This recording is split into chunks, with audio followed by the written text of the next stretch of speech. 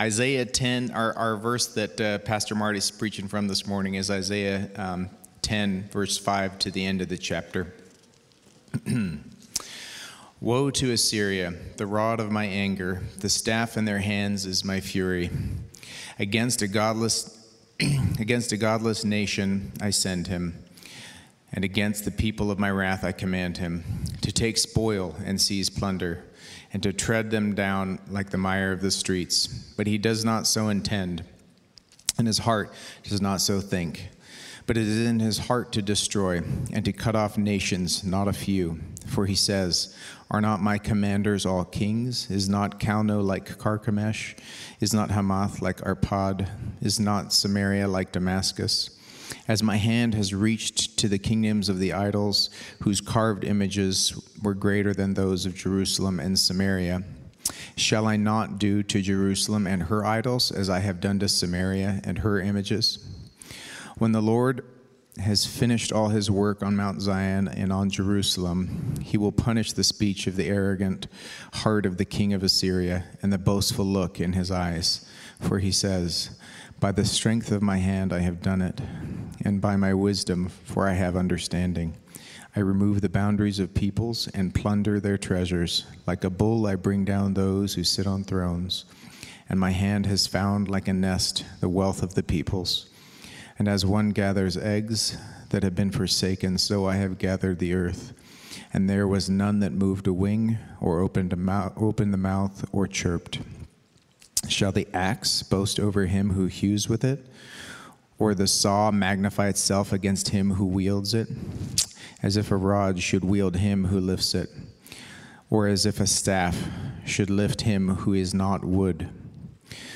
Therefore the Lord God of hosts will send wasting sickness among his stout warriors, and under his glory a burning will be kindled, like the burning of fire.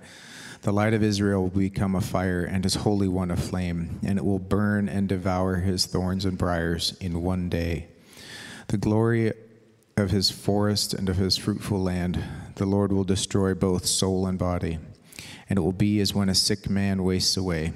The remnant of the trees of his forest will be so few that a child can write them down. In that day, the remnant of Israel and the survivors of the house of Jacob will no more lean on him who struck them, but will lean on the Lord, the Holy One of Israel. In truth, a remnant will return, the remnant of Jacob, to the mighty God. For though your people Israel be as the sand of the sea, only a remnant of them will return. Destruction is decreed, overflowing with righteousness. For the Lord God of hosts will make a full end, as decreed, in the midst of all the earth. Therefore, thus says the Lord God of hosts, O my people who dwell in Zion, be not afraid of the Assyrians when they strike with the rod and lift up their staff against you, as the Egyptians did. For in a very little while my fury will come to an end, and my anger will be directed to their destruction. And the Lord of hosts will wield against them a whip, as when he struck Midian at the rock of Oreb. And his staff will be over the sea, and he will lift it as he did in Egypt. And in that day his burden will depart from your shoulder, and his yoke from your neck, and the yoke will be broken because of the fat. He has come to Aoth, he has passed through Migron. At Michmash he stores his baggage. They have crossed over the pass at Geba. At Geba they lodge for the night. Ramah trembles. Gibeah of Saul has fled. Cry aloud, O daughter of Gallim. Give attention, O Laisha. O poor Anathoth. Madmenah is in flight. The inhabitants of Gebim flee for safety. This very day he will halt at Nob. He will shake his fist at the mount of the daughter of Zion and the hill of Jerusalem. Behold, the Lord God of hosts will lop the boughs with terrifying power. The great in height will be hewn down, and the lofty will be brought low. He will cut down the thickets of the forest with an axe, and Lebanon will fall by the majestic one.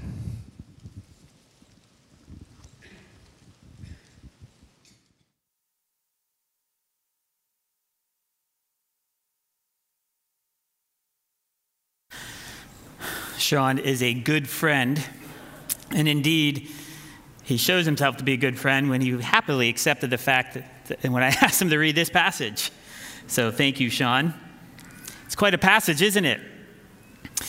Well, to get us in the right frame of mind to entertain a passage like this, let me ask you a question as we start here this morning. What do you make of China? Now, if I had to talk with many of you this morning afterward, I'm sure I'd get several people to opine on what they would do about China, from raising tariffs to a rapprochement to any other kind of approach to China. Some people would say I have no clue, but I don't think what anyone would say is, I have no idea what you're talking about. That's because one name springs to mind so much of what is going on in our world today. From supply chains to viruses to human rights to processing chips to threats of war, China is always in the news. Well, this helps us understand what's going on here in chapter 10. But instead of China, it's Assyria. If you were passing through Jerusalem as a tourist and decide to pick up the Jerusalem Post on August 21st, 730 BC, you would have been quite alarmed. The news was not good.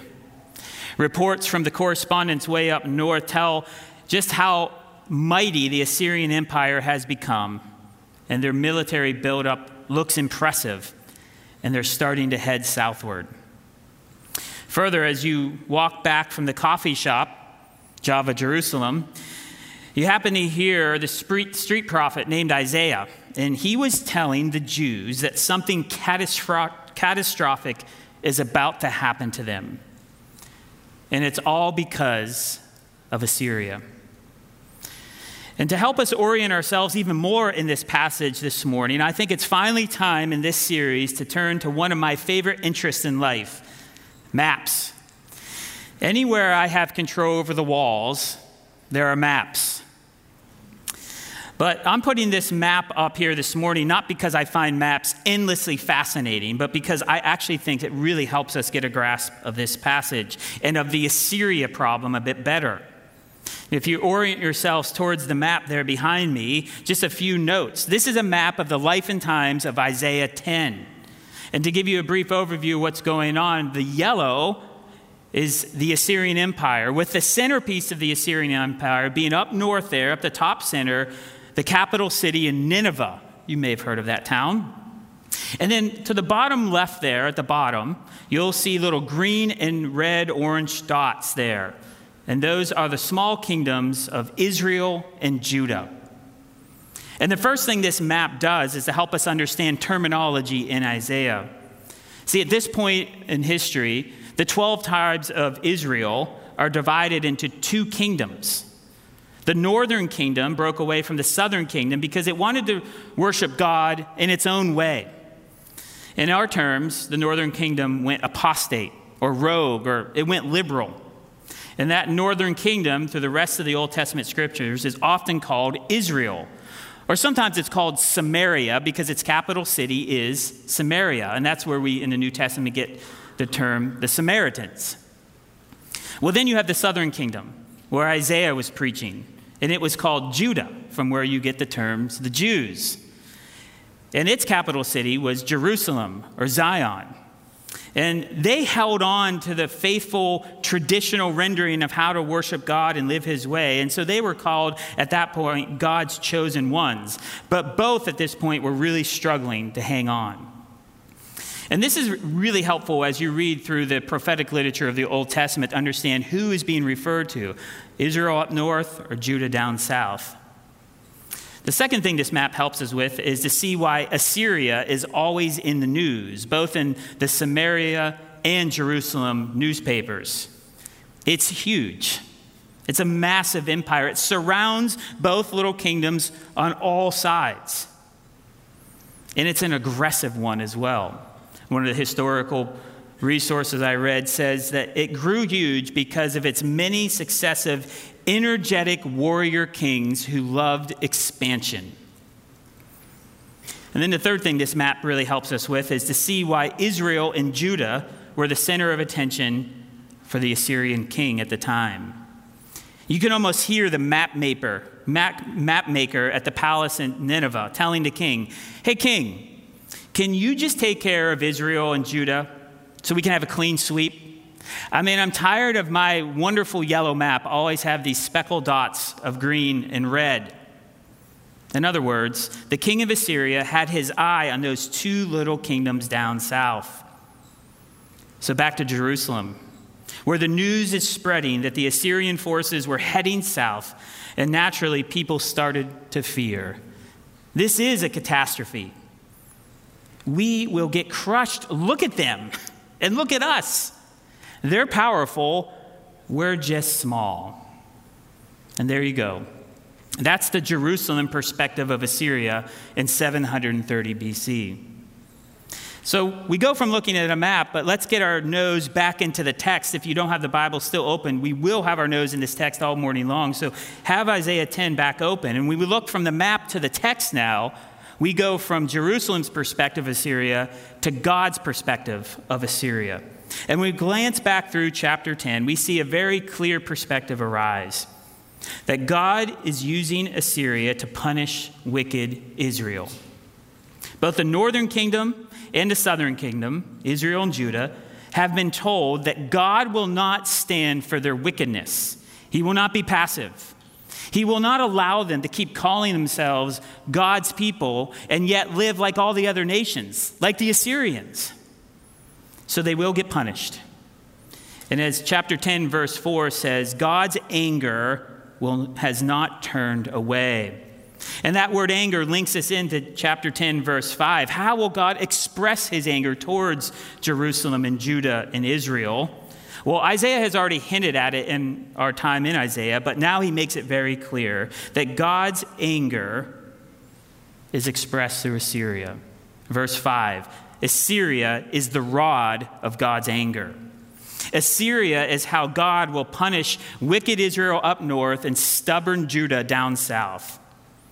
And our passage here is more of a poetic passage, and so it's not a linear story. And so we're going to weave together all the different references to this point here throughout the whole chapter. And you see this come very clearly in verses 5 through 11. You see in verse 5 there, as we already mentioned, Assyria is like a rod and staff ready to strike down Israel. Verse 6 is this terrible irony that Isaiah is giving to the Jews when he says Assyria is being sent by God to go after that godless nation. When Judah and Jerusalem are called a godless nation in context of the idolaters, the Assyrians, you know they're bad. That stings. And then on down in verse 8, that this conquest by the Assyrians as they come south is going to be just like their other conquests, that the Assyrians captured so many kingdoms that those kings are now commanders in the mighty Assyrian army, and so it will be the same with Jerusalem, verse 11. And so you have there verses 9 through 11 that the king of Assyria is laying out his victory route southward as he marches down through Carchemish, Hamath, down to Samaria, and finally into Jerusalem, verse 11. Now this was predicted back in chapter 8 that Jerusalem will be destroyed. It is inevitable. And so now go back to the end of the chapter, verses 28 and 32. Again, these lists of cities are meant to bring about the fear, the terrifying fear of the mighty Assyrian army succeeding town after town quite easily as he heads southward through Samaria, just down to Nob outside of Jerusalem. Town after town, God's judgment is coming. There'll be no escape. So what does God think of Assyria? Assyria is the powerful agent of God's judgment upon Judah and Israel. And what we're supposed to feel from this text is actually a similar feel from when you get to the end of the Return of the Jedi in the Star Wars saga. Luke Skywalker, Darth Vader, and the Emperor up in his throne room looking out this big window at the planet Endor. Luke is hoping that his friends will be able to get through and take down the controls so that they can blow up the Death Star. But the emperor, in his evil voice, slowly and deliberately leads young Skywalker to realize there is absolutely nothing to be done. As they look out this large window at the planet, the emperor says to Skywalker, "From here, you will witness the final destruction of the Alliance and the end of your insignificant rebellion." Well, Isaiah is saying something very similar to the Jews. From here in Jerusalem, you will witness the destruction of the insignificant little kingdoms at the hands of the Assyrians. It's unavoidable. It's your destiny because of your rebellion. So what do we make of Assyria now? Clearly, Assyria is God's agent to judge Israel and Judah. But if you let that sink in for a moment and think about that, two big questions would spring forth. And these are the questions the Jews had when they were listening to Isaiah. First of all, they had to be thinking, wait a second, Isaiah, God. I mean, I know we've done some wrong things, but the Assyrians are doing your work and your will now? They're your agents? They're your people? Those ruthless idolaters? I don't think that's quite fair.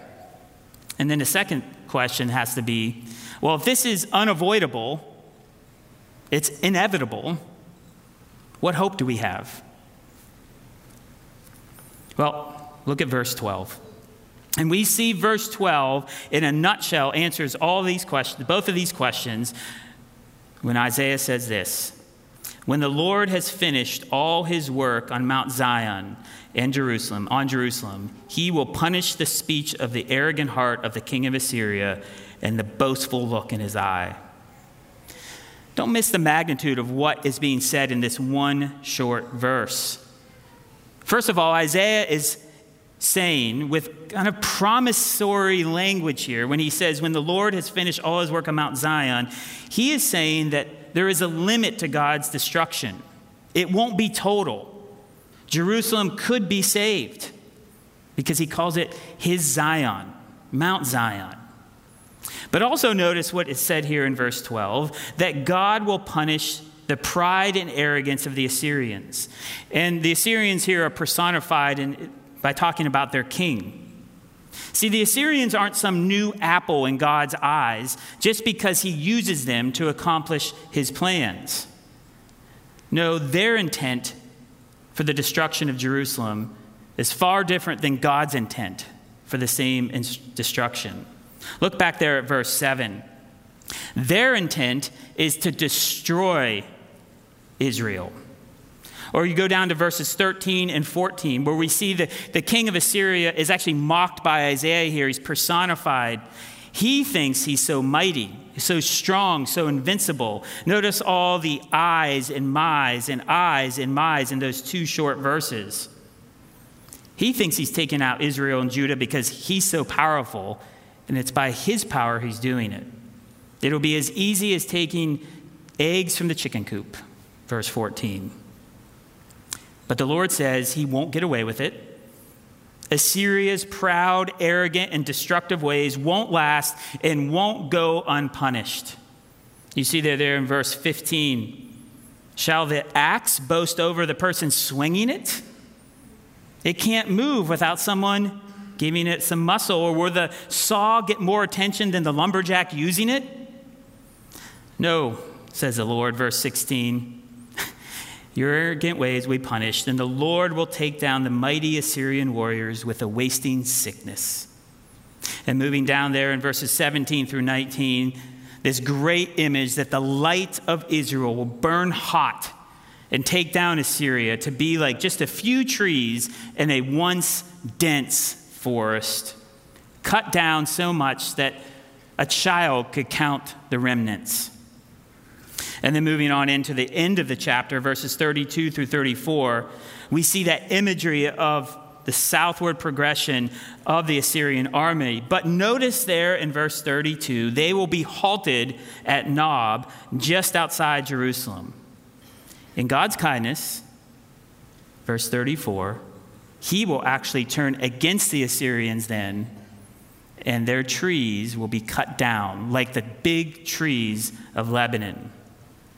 You can read about the fulfillment of this prophecy in Isaiah 36 and 37 and see how it plays out. But for now, Isaiah wants Jerusalem, those there, to know that the Assyrians won't ultimately prevail. And even more so, God will hold them accountable for their detestable pride and their insatiable appetite for war and destruction. Alec Machir, an Old Testament theologian, says it so well this way: the Assyrians were sovereign until they met the sovereign at Jerusalem. So that answers our first question we had. Are the Assyrians God's people since they seem to be doing God's will? No.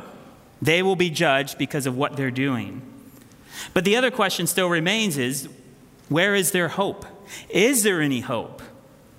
Well, for that, let's look at the centerpiece of this chapter, verses 20 through 27. This is the pivot piece for the whole chapter, how it works. Everything before this section and everything after this section is all about the demise and fall of Assyria. And this section talks about the implications of knowing such a thing. You see in there in verse 20, that word remnant comes out again. And this links us back to verse 19. See, what God is saying is that actually, I'm going to judge both Assyria and Israel. So much so that there will only be left a remnant in both. But the remnant in the case of the Assyrians, verse 19, will be so insignificant and few that a child can count. But Israel's remnant, verse 20, will be different. You see in there in verse 21 that God's remnant are called the survivors of the house of Jacob. Now, this name, the house of Jacob, was used to refer to actually all 12 tribes of Israel. So what God is saying is, I'm still faithful to my promise way back to Abraham, way back to Isaac, way back to Jacob. God's grace extends very far, and not only is there hope, there's great hope. And so, verse 24, God says, "Oh, my people, do not be afraid."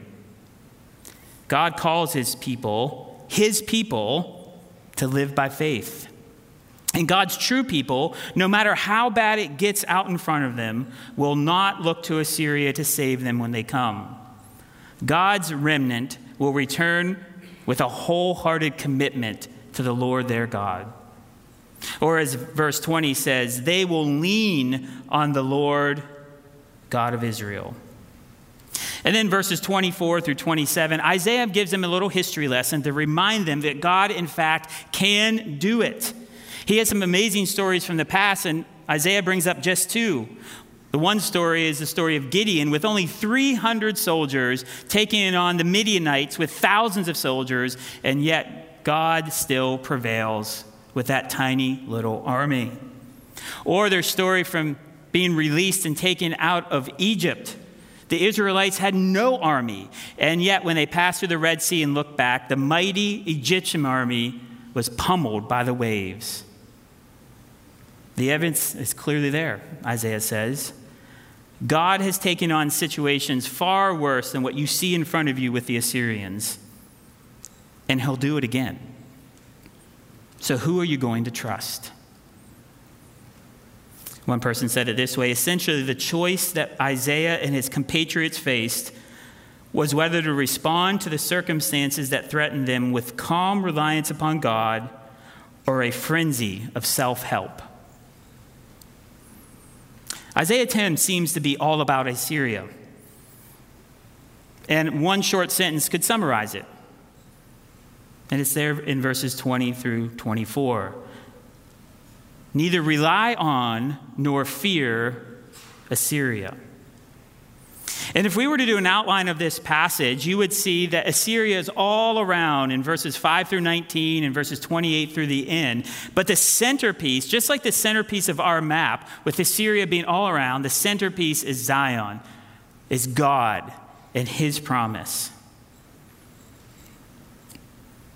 So amazing how often this is how the Bible works. We think this is all about Assyria, but really this passage is all about God and his work and his might and his mercy. So how are we to respond to a text like this? Well, I think it actually comes in two short phrases that we've already mentioned a few times. Verse 20, we respond by, do not lean on Assyria, but instead lean on the Lord. In verse 24, do not fear Assyria, but instead fear the Lord. Now, specifically how the Jews were to work this out in practice, well, that's not given to us in this text. But I want you to notice something at the end of back up at verse 20. The faithful remnant will be marked as people who lean on the Lord, the Holy One of Israel, in truth. And that means that when their whole world comes crashing down because of the Assyrians, they won't despair and they won't give up on God. To trust him, to lean on him, meant that they would trust no matter what was happening, they would believe the truth that God has given them and not the truth they think they see. The truth that what God says what will happen, and the truth about how God plans to work out in this world, rather what they can come up with themselves. So, the predicted catastrophe with the Assyrian Empire isn't just something where God is absent and is vacated, or we wouldn't even use the language as God is allowing this to happen. No, this is the definite plan of God. Look back at verse 6 with me. You see those statements. God says, I send them. I command the Assyrian army, says the Lord. What was God doing in Isaiah 10 through the Assyrians? He was judging and disciplining his rebellious children. But make no mistake, God isn't the author of evil. Because what did Assyria think it was doing in Isaiah 10? They weren't thinking, hey, we're going to do God's will now. No, look at verse 7. They were thinking, we're going to destroy Israel and Judah. Verse 13, we're going to crush their kings and plunder their treasures.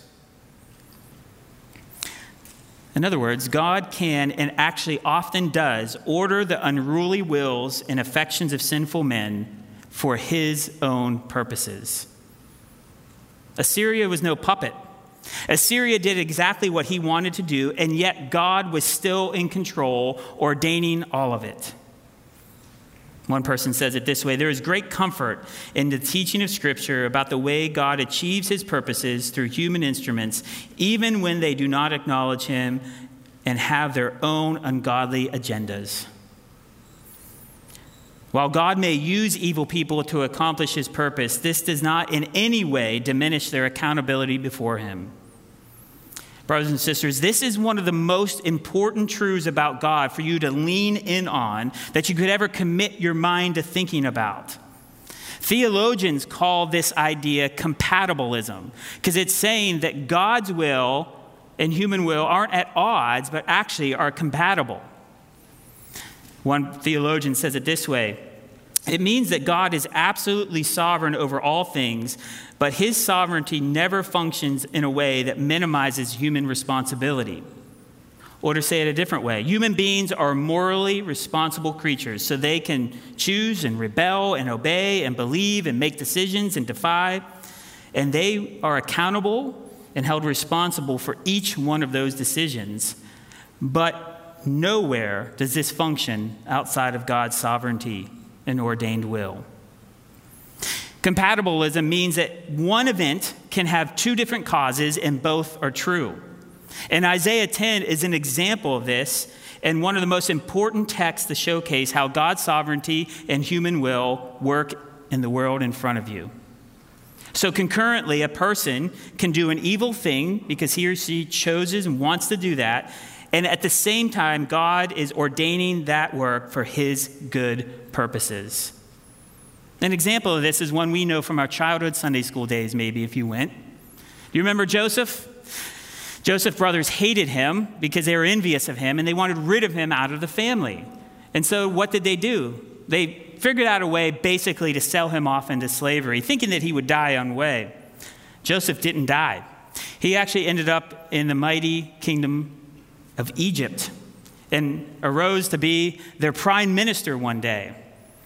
And the first time he has an encounter again with his brothers, who know that Joseph knows what they did because he's still alive, they were cowering in the corner, worried what Joseph would say and do to them, worried that this would be the end of them because of the evil intents of their hearts.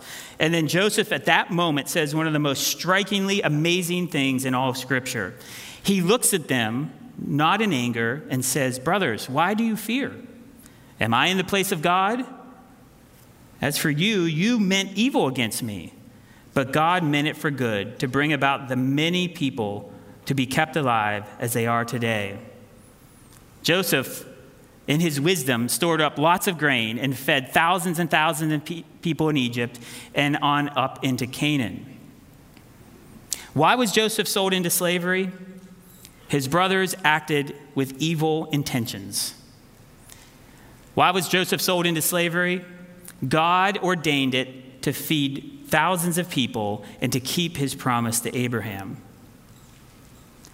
Now, time doesn't allow us to say much more on this point, but I want to say a few things to keep you thinking on this, and I hope you will think about this because it's really important how you understand what's happening to you and in the whole world. The first thing I want to say is that because of my belief in compatibilism, that the Bible teaches this from cover to cover, I'm not the biggest fan of the phrase, "it's a God thing." Now, there's absolutely nothing wrong with saying thank you to God when good things happen. But we don't want to think about and teach people by the way we talk in something called dualism. When good things work out for us, it's a God thing. When things don't go so well, God is absent. Now, this is really, really hard to wrestle with, but can I say it very clearly without being trite? It was a God thing when most of Isaiah's peers were dying at the hand of the awful Assyrians. God is always present, always working, always in control. And what Isaiah 10 teaches us is to be careful of how we look upon the world and how we speak about our circumstances, because we believe that God is indeed working through all things for good. And when it's his good, it's our good. And thus it puts the question of Isaiah 10 back on us. Will we lean on this God or somewhere else? The second thing we learn from compatibilism in Isaiah 10 is that we neither have to deny evil nor fear that it will ultimately triumph. We neither have to deny it or fear that it will ultimately triumph. And this is really the flip side of my last point. The Jews dying at the hands of the Assyrians was indeed an evil and terrible thing, and God will judge them fiercely for it. So when terrible things happen, we don't have to pretend that they aren't terrible. We lament. We cry. We know that evil happens in a fallen world, but we also know that it won't win. It can't win, and it can't go unaccounted for. And this leads us to our last point. We know evil can't win because of the cross of Jesus Christ. See, understanding Isaiah 10 and compatibilism is essential to grasp because it explains the very heart of the cross of Jesus Christ. And this is where Isaiah 10 drives us. If you don't lean into and trust the God who knows and works this way, you don't have the full saving work of Jesus Christ. Listen to the way Peter talks about compatibilism in Acts 2:23. This Jesus, delivered up according to the definite plan and foreknowledge of God, you crucified and killed by the hands of lawless men. Why did Jesus die? Because God planned it, ordained it from the very beginning. Why did Jesus die? Evil, lawless men wanted to kill the only ever innocent person. As one person puts it, if you lose either one of those, you lose the gospel itself. If what happened to Jesus really wasn't evil, then he didn't die for sins, and we are still in our sins. And if what happened to Jesus wasn't the definite plan of God, then God isn't in control, and we have no hope for the future because Jesus was an unfortunate casualty in a world running amok out of God's control. the single worst act in the history of the world, the worst evil to ever happen, is also the greatest day in the history of the world, and one that we celebrate regularly because it means salvation for you and me and for anybody who put their faith in Jesus Christ. When we know the outcome of that horrendous evil, it helps us stand firm in our faith in the Lord when we don't know the outcome of what's in front of us now, whether hardships or struggles or horrible things going on in your life. We can face this world because of Isaiah 10. Friends, I'm asking you to lean into the truth of the God who knows and the God who is faithful. Before we pray here, can I just say that I know this is a very sensitive subject, and it's a deep and tough subject. And if you struggle with what's going on in your own life, pastors won't be able to tell you what's going to happen. But we have people here to pray with you and to help you walk through the storms in your life. But let me commend to you to consider deeply Isaiah 10 and lean in on the God who cares. Let's pray. Father, we do thank you for your kindness and goodness. Lord, we thank you that you are the God in control. We thank you, Lord, that you ordain all things. And Lord, we confess that it is very hard at times to understand. We confess, Lord, that sometimes we doubt you're in control. We confess, Lord, that many times we don't act and live like you're in control. We confess, Lord, that we sometimes don't like that you're in control and like the ways that you have ordained. We also, Lord, look to the world and we see evil that is wrong and terrible. Lord, we look to the world and we see life under the sun that is full of billions of people shaking their fist at you. And because of that, Lord, we damage this world around us and each other. We're sorry for our part in that, Lord, but we're also sorry collectively that this world thinks it is better without you. Lord, thank you for not abandoning this world. Thank you for your promises to make everything right. We thank you for the guaranteed down payment that you've shown us in the cross of Jesus Christ and his resurrection so that we can trust you no matter what you put in our way. Lord, give us wisdom and faithfulness as we consider our own lives and the lives of those loved ones around us. Help us, Lord, we pray. Amen.